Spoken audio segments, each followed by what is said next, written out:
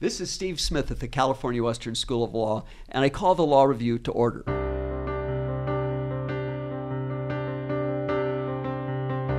Today on Law Review, we look at two of the hottest topics in law, disability law and health law.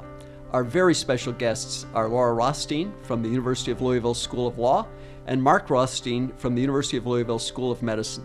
I call them the first family of American legal education. Thank you for being with us on the Law Review. Happy to be here. Happy to be here.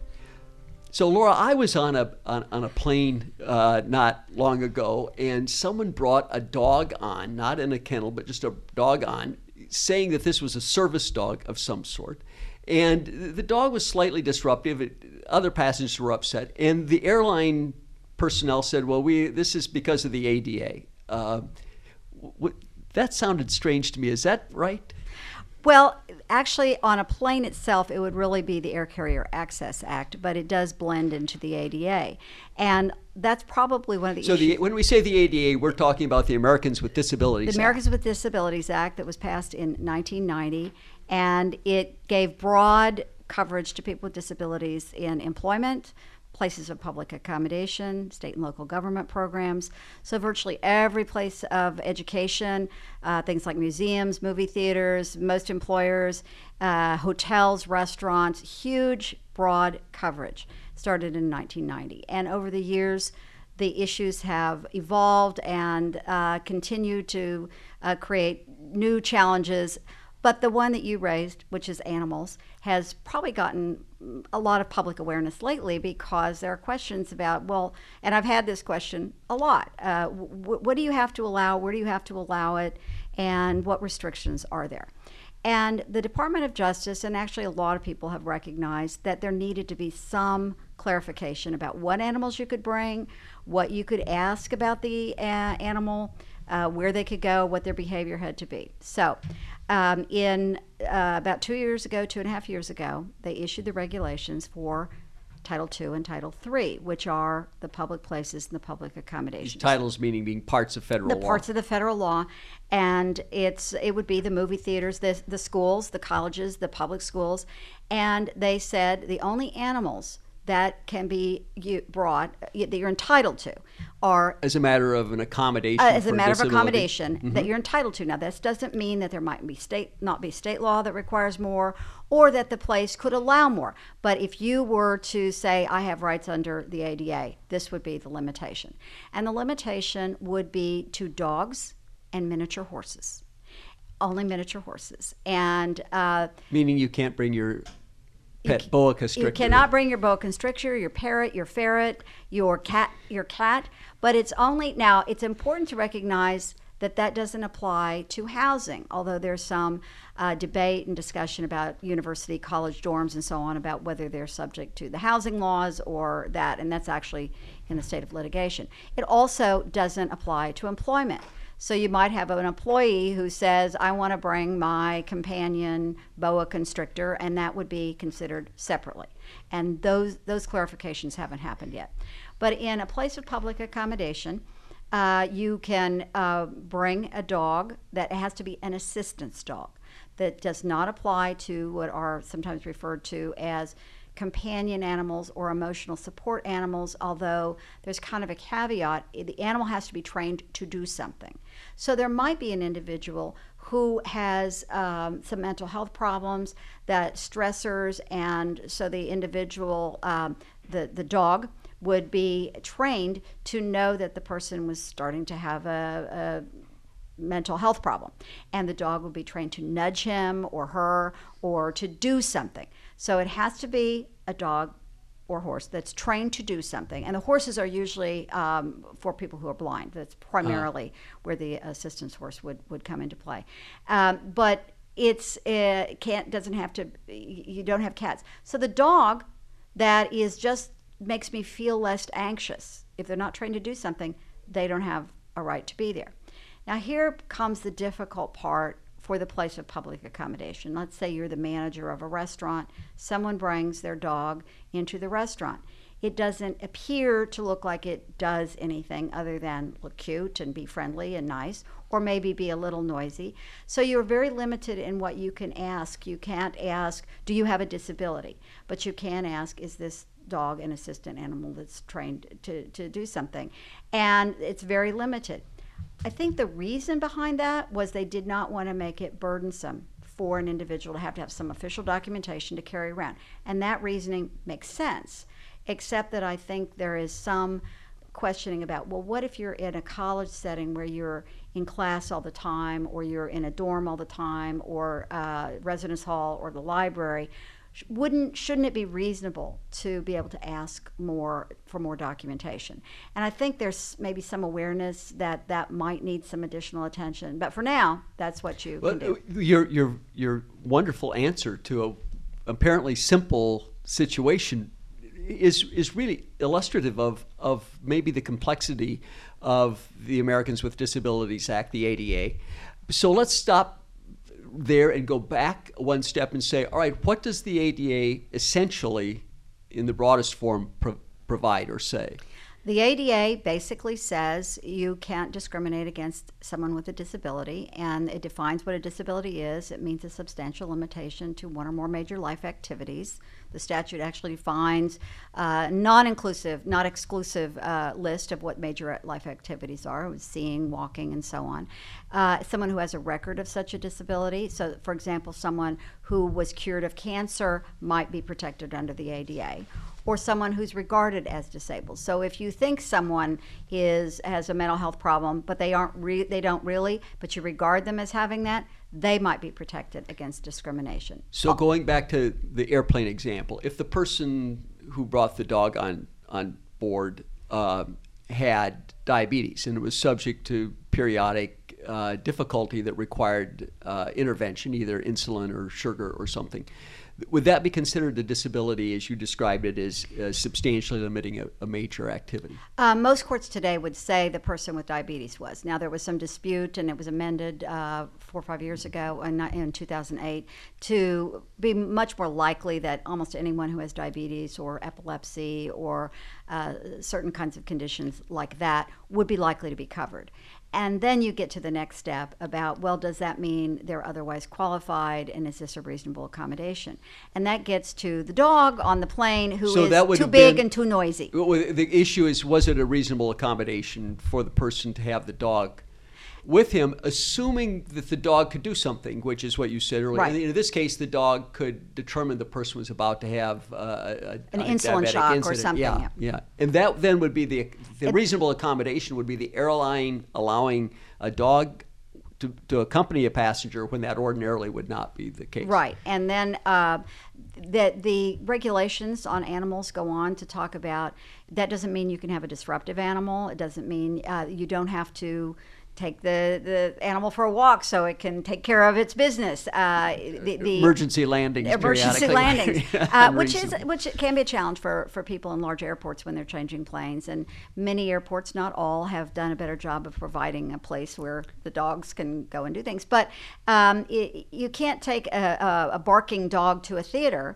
and say, well, this is my reasonable accommodation, because you're not otherwise qualified. Because it's not reasonable. It's not reasonable. I mean, it's too disruptive. It's too disruptive. Of the operation. Another issue that could come up is if the animal's too large and it prevents safety on the plane. You could say, I'm sorry, the Great Dane is too big. It doesn't fit in this 30-passenger or 12-passenger plane, and so we don't have to do it. And because the Air Carrier Access Act has its own set of rules about animals, it creates this interesting thing that most airports are a combination of federal funded, state and local government, so they'd be subject to a lot of different statutes. So what you might be able to bring on the plane might not be exactly the same about what you might be able to take to the restaurant that's in the airport terminal. You mentioned states have ADA-like laws as well as the federal governments, or some states do. And in California, that's the case. We've talked on this earlier programs once about federal preemption. Does the federal ADA preempt state laws that are more stringent?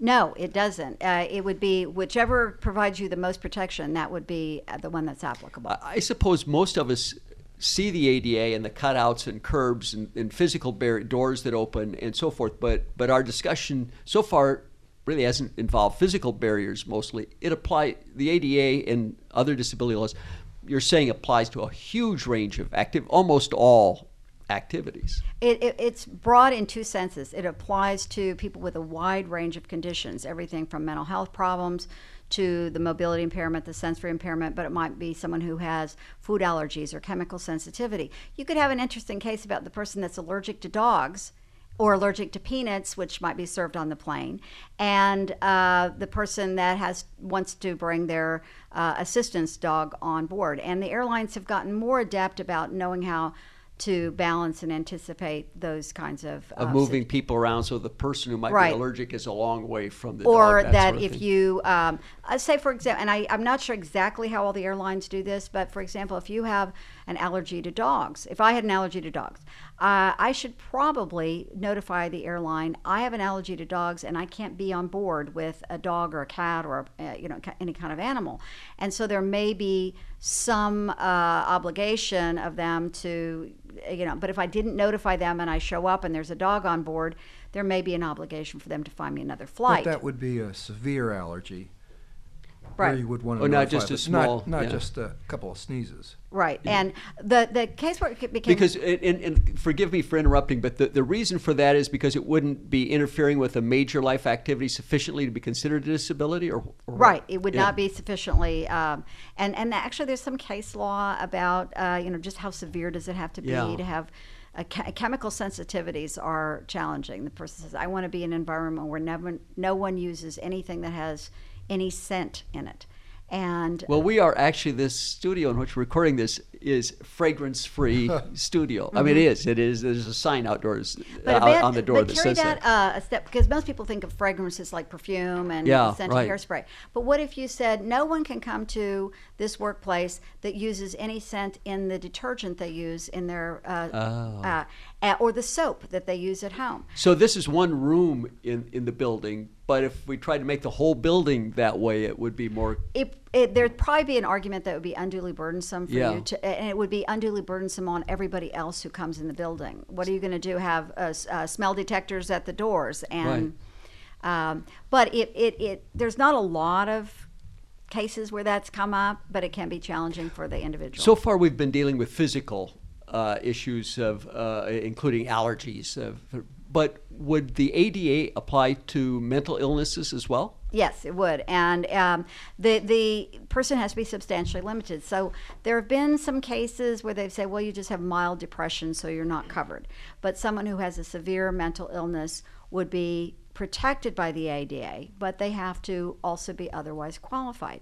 So if the program, the employer, the place of accommodation could show that this person poses a danger to someone else because of the mental illness, then the person could be excluded, or could be, let's say, in an employment setting where the employee has an emotional outburst and just really has an episode where they're very disruptive, dangerous, threatening in the workplace.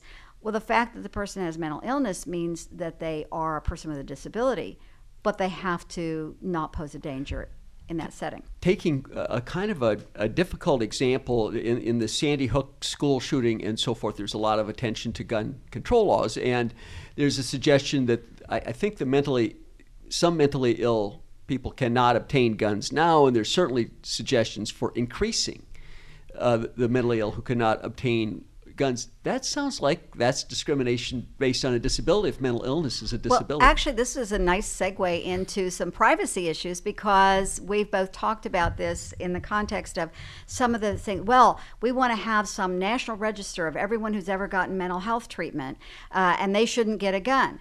And while I'm in agreement with the goal of having a safe environment for everyone and doing what we need to do, having every time somebody gets treated for mental health, what would be the consequence of that?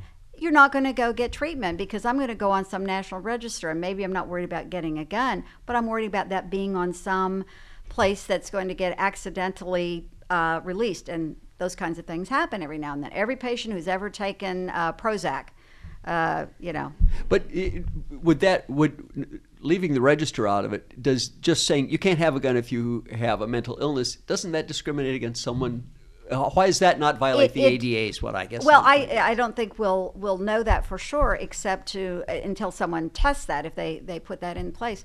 But it probably, if that were litigated, it would have to be, the burden would be on the denier of the gun to say you did an individualized assessment, because everyone who's diagnosed with every mental health condition isn't automatically dangerous, Right. and isn't likely. How do you do the predictive? Who has the So burden that of proof? remains to be seen, and probably will become part of this discussion as things move along, I assume. I think it will. Well, let's turn to another kind of ADA issue, which is educational issues and learning disabilities and the like.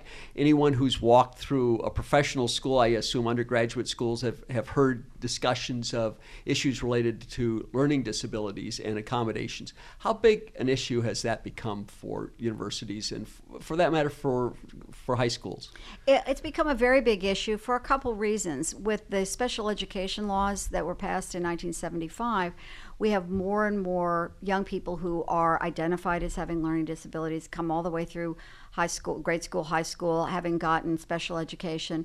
And where 30 years ago they would not have had the skills to get into and succeed in college, many of them now do. So they reach college age, and they can succeed, many of them, if they have reasonable accommodations.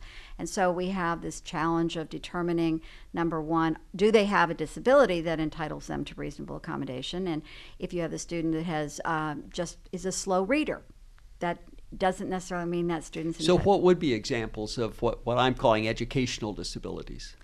Well, the learning disabilities, Learning disabilities. ADD, Well, and say what those words. attention deficit disorder, attention hyperactivity deficit disorder, but also what comes up in several cases now are anxiety. Dyslexia is a type of learning disability. There's a Yeah. whole there's a whole Okay. range of learning disabilities. It could be dysgraphia, an ability to do math, and for some people they need to have they process better orally.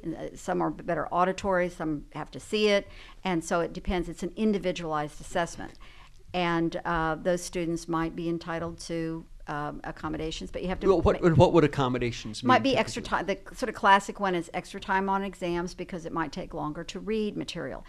There are some learning disabilities that make it difficult to bubble in a standardized test form. So instead of bubbling in, they could write A, B, C, or D, and then somebody else puts it in the The bubbling bubbling in, I suppose, no one would see as giving someone a potential competitive disadvantage, but anybody who's been in a law school, a medical school, a graduate school recently worry about timed tests in which time is short to complete them, about worrying about, is someone getting an advantage I don't have because they get double time? Yeah, that's a very challenging issue. And it puts a burden on the institution to do assessment of whether the documentation really demonstrates that they have a learning disability, and to make an assessment about whether the extra time means that the person can be tested for what they know, not how fast they can do it. And there are some contexts in which speed is, I would say, a student in a trial advocacy setting, where you have to be able to jump up and object quickly, be able to process written materials very quickly. They might not be, it might be appropriate to say, no, we're not going to give you extra time for that. But the burden's on the institution to demonstrate why they can't. Do you think institutions basically do a pretty good job of challenging, by challenging, I mean looking at carefully the request for accommodations?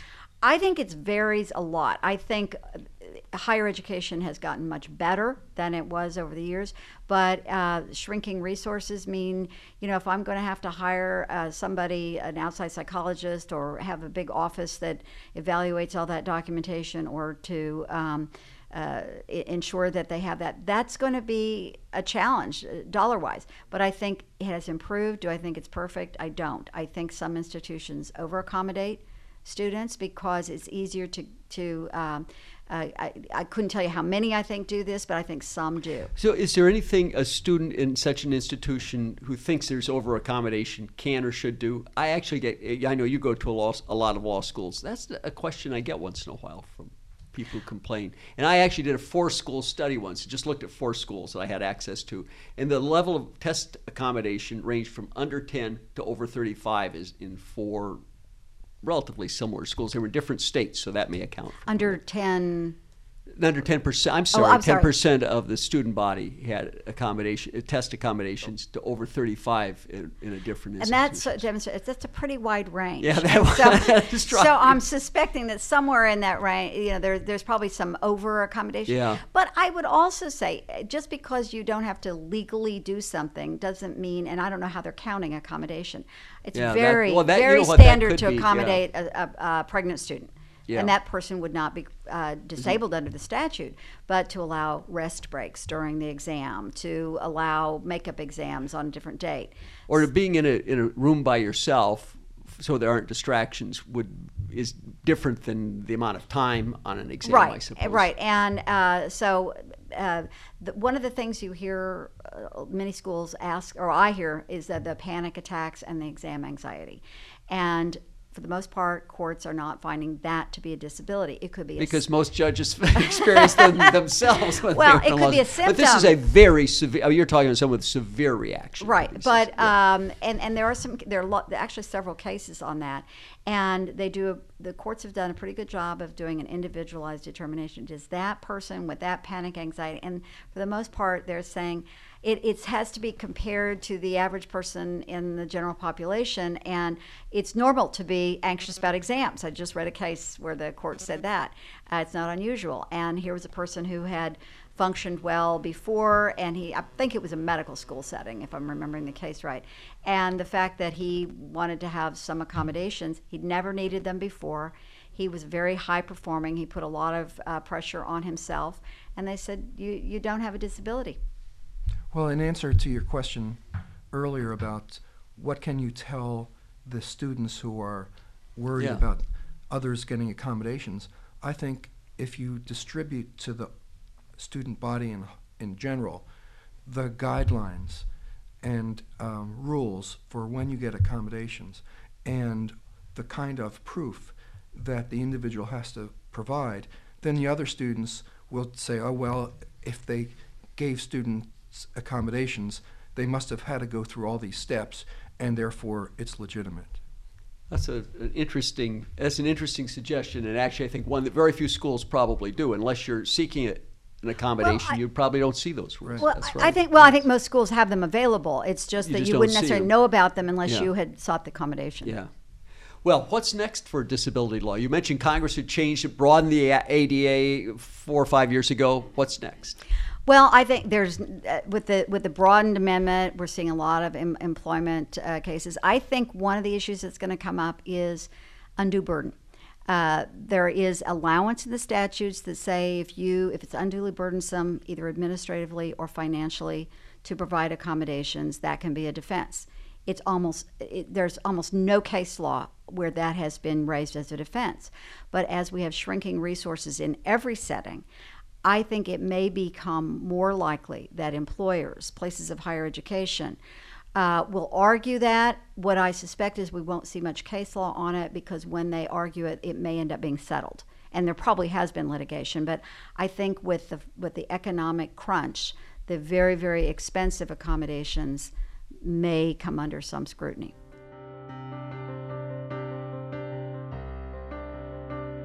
Today on Law Review, our guests are Laura Rothstein from the University of Louisville School of Law and Mark Rothstein from the University of Louisville School of Medicine.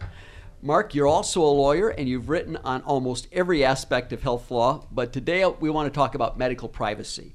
People generally say that they consider medical information about the most private of the information about them that exists. And yet we keep seeing news stories of people's medical information being discarded in trash cans that other people pull out, of thumb drives with lots of medical information being lost or stolen.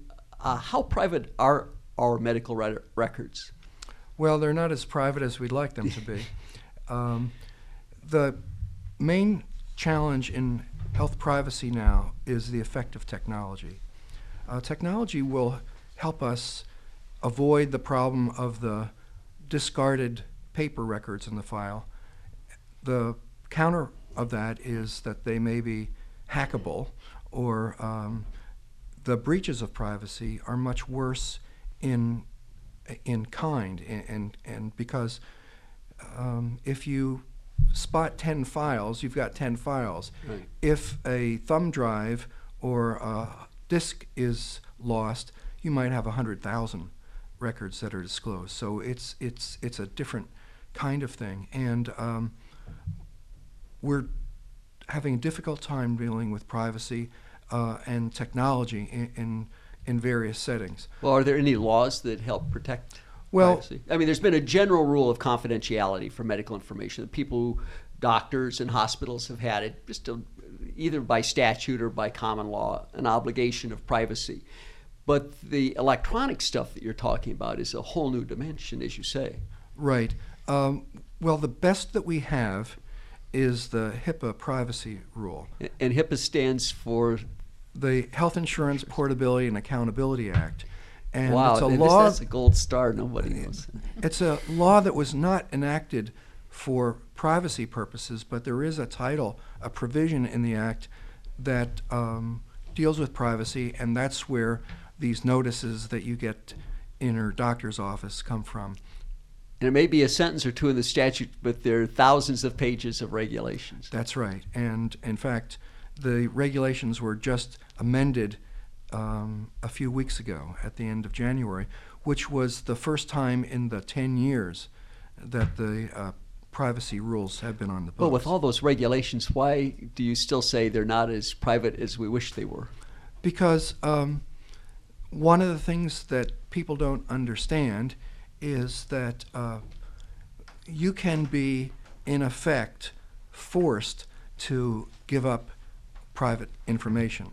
So, for example, if you want to apply for a job, you can be asked legally to sign what's called an authorization that releases all of your medical records to your employer.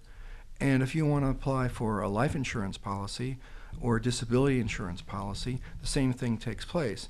Now, 25 years ago, what you would release, was, as it was called then, to one of these third parties was a very limited amount of information. But now the electronic records are what are called longitudinal. They're lifetime records, and they're comprehensive. They include all the healthcare providers that you went to. So you don't have the compartmentalization that actually protected privacy. So you've actually consented to the release of this information, but what you're consenting to, in effect, is a much broader release than it would have traditionally been. That's right. And even though you nominally consented to it, you sort of have no choice. If you want the job. Right. If you want to apply for Social Security benefits, if you want to apply for veterans benefits, anything that is related to health, it's legitimate for them to want to see what health condition you actually have. But we don't have a way to limit the amount of information that's disclosed. One of the things in HIPAA I remember you writing about is the fact that there's a kind of secondary limitation. Some people who receive information by consent from your medical records also have the obligation to maintain the confidentiality of that. Right, but that's assuming that they're what's called a covered entity under the statute, which includes health care plans like an insurance company, health providers like a doctor or a hospital, or health clearinghouses, which are entities that put electronic information in standard formats. So when you release the record to, let's say, a life insurance company, they're actually not covered by the HIPAA privacy rule. And many privacy advocates believe that what we need is comprehensive health privacy legislation so that the protection follows the records, if you will, wherever they go. Anybody who gets the record has the obligation of confidentiality. That's right. Yeah. Is there hope that might actually be enacted? Well, there's hope. I don't know how realistic the hope is. Well, and HIPAA, in the same way we were talking about the ADA, HIPAA allows states to have even more rigorous protections of privacy. So that's correct. So it's conceivable some states could. It is conceivable that some and I think if we do get more privacy protections, they're likely to be at the state level. So let me give you another example how new technology is causing a problem. So if I am walking out on the street with the plastic water bottle that I've been drinking from and I throw it in a recycle bin or in a trash can, there's no law that protects me if someone picks that up, takes it, and does genetic testing of the saliva residue, and then they've got my entire genetic profile, and it's legal. Well, this is an area that really gets, I mean, both the Rothsteins involved in the same kinds of questions, both Mark and Laura, and that is there's another law involving privacy, the Genetic Information Non-Discrimination Act, GINA. Why would that not apply? Because it only applies to two categories of disclosures: health insurance and employment disclosures. And one of the So you can use genetic information for other purposes without violating that federal law. Correct. So in the example that I gave, a life insurance company is not subject to GINA. A disability insurance company is not subject to GINA. A long-term care insurance company is not subject to GINA. Let me give you an example of why that's important. Now we've learned that there are many genetic factors that predispose people to Alzheimer's disease. And that type of predisposition information would be very valuable to a long-term care insurance company, because the costs to treat and care for someone with Alzheimer's disease are much higher than their typical long-term care person. Should they be allowed to use that information or require testing? And unless the federal law is amended or unless states enact legislation, they'll be able to do that. It's kind of a tough question because insurance is meant to be a fair bet. That is to say, nobody really knows any more than anybody else about what the risks are, so it's a kind of a neutral bet. But if someone buying insurance can know whether he or she has a risk of, take Alzheimer's or breast cancer or whatever, but the person selling the insurance policy wouldn't know, that would be tough to make a fair bet. Yes, that's a very good question. The insurance industry and actuaries call that adverse selection. And although that's something that you want to keep in mind, there's another point that you need to keep in mind as well, and that is, even though this is a private contract, it has very important public policy implications. So that if we allowed long-term care insurance companies to discriminate against people on the basis of Alzheimer's disease risk, the effect of that would be to transfer lots more of the cost for care of those people to the Medicaid payment system, and that's the entire population. So it's really not, I mean, it is a question of actuarial fairness in the small sense, but it's a public policy issue of how we want to experience rate or medically underwrite certain insurance lines. Yeah, exactly. Well, I hope you will come back and visit us often on the Law Review, because these issues, both of them, the disability law and the whole issue of medical privacy and genetic issues, may not yet be settled entirely. So we're counting on you coming back and updating us. Thank you very much to Laura Rothstein and Mark Rothstein from the University of Louisville for being with us. It's wonderful to have you on the Law Review. Thanks also to our producers Hank Crook, Grace Garner, Ben Pesner, and Katrina Julian. We invite you to subscribe to the podcast by visiting lawreview.podbean.com or subscribing to the Law Review on iTunes. If you have a topic you would like us to consider on Law Review, you may leave us a message on the Podbean site. Until next time, this is Steve Smith, and the Law Review stands adjourned.